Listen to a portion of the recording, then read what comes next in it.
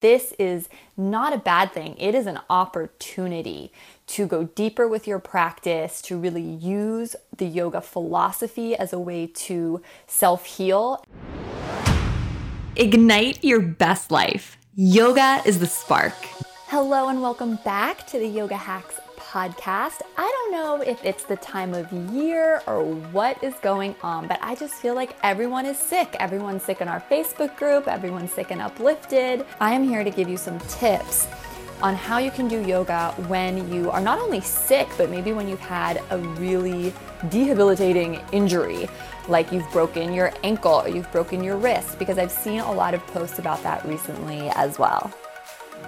So my big message for you is that injuries happen to all of us. You are not alone. Just like you go through periods of your life, or if you're a woman, periods of the month where you're maybe feeling better or maybe feeling not as great. In the long road, the bird's eye view of your life, like you're going to at some point go through an injury that's going to prevent you from doing the traditional yoga practice that you're used to. And this is not a bad thing. It is an opportunity to go deeper with your practice, to really use the yoga philosophy as a way to self-heal and stay positive. So I want you to wipe out that mindset that that your injury means you can't get on your mat, because it can. I don't care what kind of injury you have. I don't care if you're in the hospital in a full body cast. You may not be able to get on your mat in the traditional sense that you're used to, but you can do yoga, and that's what I'm going to go over in this podcast. I'll also be sharing a personal story about how an injury I had actually turned out to be a huge blessing in disguise when it came to my yoga practice. So if you are injured just a little bit or feeling under the weather, you can always revert to a yin or restorative practice, which isn't as aggressive and doesn't often put pressure on your wrists or your feet the same way that traditional vinyasa yoga does. So pending your injury, look up some of my yin classes on YouTube, and definitely check out a Yoga Nidra class I have. Yoga Nidra is literally just a form of deep yogic sleep. And all you have to do in order to do the class is lie there. So you literally could be in a full body cast and still do Yoga Nidra and receive the benefits. So it's a great time to explore some, again, more yin style practices that you might otherwise never slow down and do.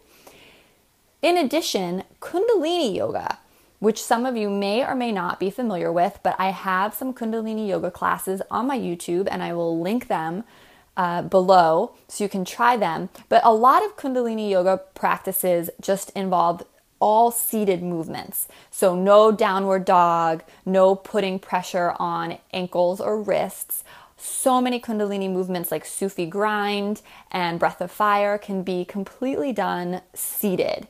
So if you, again, are in like the broken ankle or wrist camp, Kundalini is also going to be a great place for you to explore. So get excited, because yin, restorative, yoga nidra, and Kundalini, we just often overlook these in our day-to-day life, or we don't prioritize them as much as we perhaps do a vinyasa practice. And these practices have crazy huge benefits that are waiting for you. So if you can sit upright, there are Kundalini classes out there that can work for you. Traditional meditation, in addition to Kundalini, is going to be great to practice when you're sick, because you can't move. Now, traditional meditation is really hard if you have a stuffed up nose, like a cold or a flu. So if you're in the cold or flu or head cold camp, check out a video I have on YouTube that's specifically developed for the cold and flu. And I think it has that exact title, Yoga for Cold, Flu, and Sinuses, or something like that, because it's really going to help clear out your nasal passage. But assuming you're just injured, but can breathe appropriately, pranayama and meditation, and pranayama, for those of you that don't know, just means breathing techniques, are so insanely powerful. If you're in Uplifted, Erica Jago, my dear friend and fellow teacher, teaches a phenomenal 30-minute breathing exercise, and you feel so grounded and like you've been transported to another planet after doing it. And I, on YouTube as well, have tons of meditations that involve either alternate nostril breathing or breath of fire at the beginning. And all of those are in the meditation playlist on YouTube. So again, it's not like your yoga practice ends. You're just going to be almost receiving with your injury this beautiful invitation to go deeper into some of the subtler aspects of the practice. And by subtle, I mean, instead of doing sun salutations, you're maybe going really deep into alternate nostril breathing, or you're maybe going really deep into yoga nidra, this yogic sleep. Check out that video on YouTube of mine if you are kind of not able to be mobile right now. They say that 20 minutes of yoga nidra is equivalent to 4 hours of sleep. So if you do the yoga nidra tape, it actually could potentially speed up your healing. And for sure, it's going to make you more calm and grounded. So yin restorative, meditation, pranayama, kundalini are all the options that are available to you when you are sick and injured. And I now will share my personal story, which is when I sprained my wrist the week before my wedding, a couple days before my wedding. And I had flown a yoga teacher who I love to be with me throughout my whole wedding so we could practice intensively together every morning, because I was very focused on my energy throughout the week of my wedding, and I wanted to be really on top of the energetic field that I was putting out to all my closest family and friends who had traveled so far to be with me. I wanted to be super radiant and calm, as all brides do. So I was, of course, devastated when I found out that my wrist was sprained. I fell off my bike, and that I wouldn't be able to do this traditional vinyasa practice that I had visualized doing with my teacher the whole week of my wedding and on my wedding day.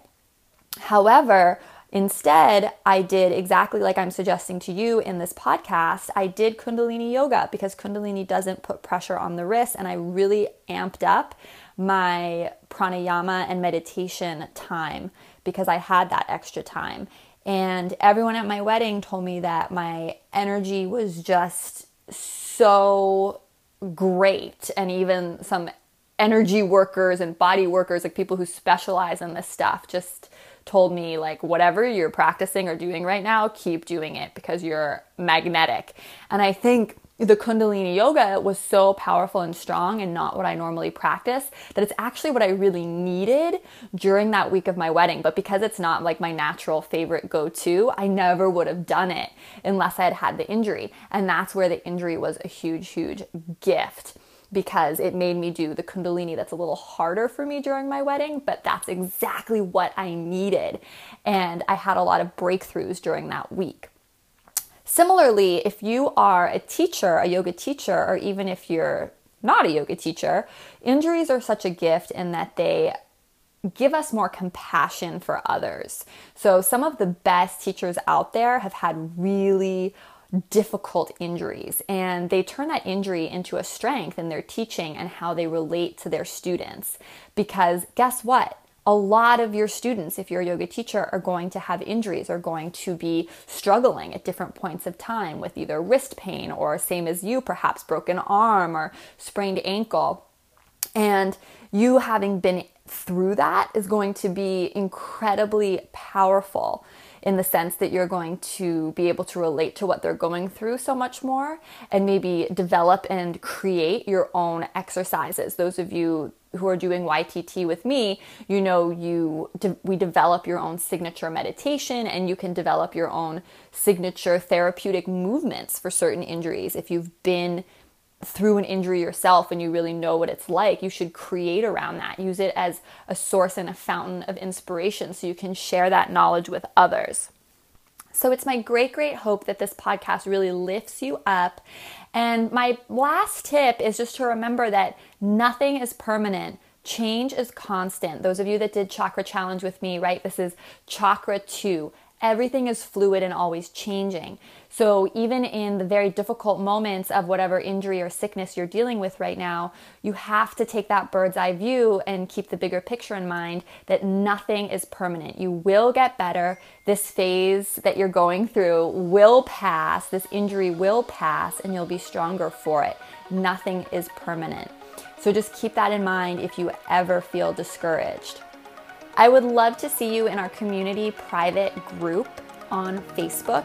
You can get there and join at yogahackscommunity.com, and it's just the greatest resource for everything having to do with your home practice, bringing yoga into your daily life. And of course, I would love to welcome you as a member in Uplifted, my kind of premium community for people who are really dedicated to bringing their home practice to a next level with my mentorship and help and support of other like-minded yogis. It's such an incredible group of people, and there's tons of access to bonus content and so many cool things. So check that out at upliftedyoga.com. I'm so glad to have you here as a listener. Thank you so much, and I hope you feel better soon. From my heart to yours, namaste.